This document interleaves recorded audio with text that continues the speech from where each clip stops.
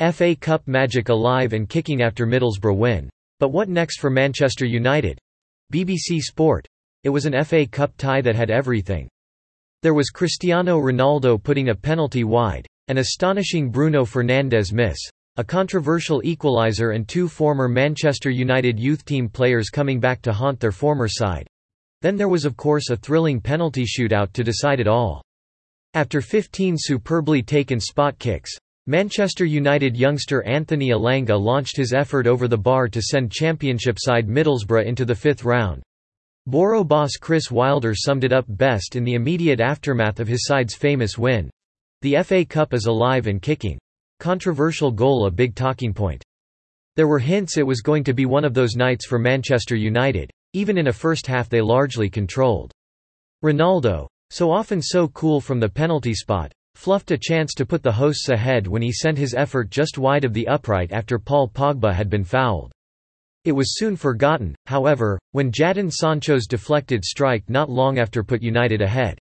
A second goal always felt necessary against a well-organised Middlesbrough side, but the hosts missed numerous opportunities to get that, with Fernandes most notably failing to capitalise on a mistake in the visitors' defence. And so a Middlesbrough goal duly arrived, although in controversial fashion. As they attacked, the ball hit the hand of Duncan Watmore before he crossed for Matt Crooks to fire in from close range.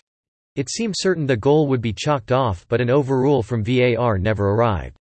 Fans watching on were left confused, but it was a revision of the interpretation of the handball rule by football's lawmakers, the IFAB, last summer that had been applied, with accidental handball now only penalised if the player in question then scores a goal.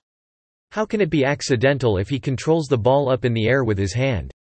Manchester United interim boss Ralf Rangnick queried after the game. "It was clear it should not stand, but in the end I was really surprised it stood. Even Wilder fully expected to see it ruled out. I thought straight away it was handball. I thought it would be chalked out and delighted it wasn't." A fairy tale for brave Boro Middlesbrough players celebrated their FA Cup giant killing at the final whistle despite the controversy.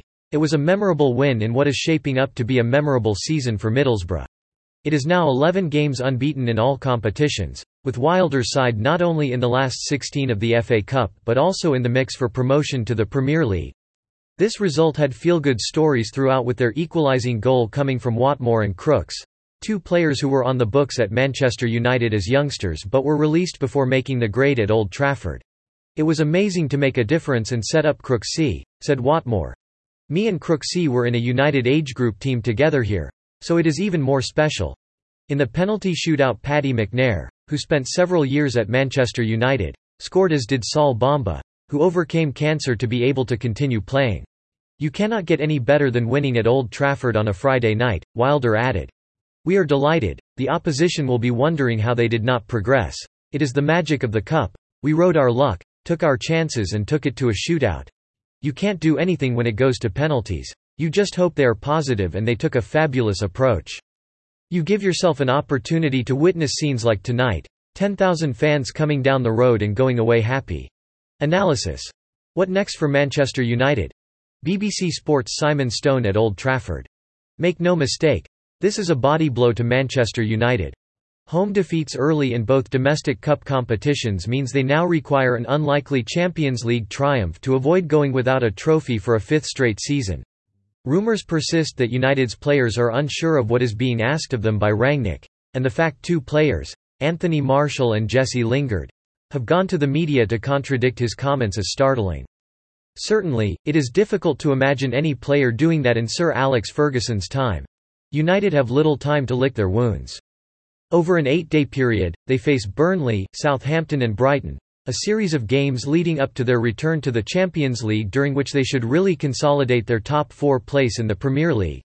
Anything less than 9 points, though, and the alarm bells will start getting louder and louder. Cristiano Ronaldo missed a penalty in the first half but scored one in the shootout.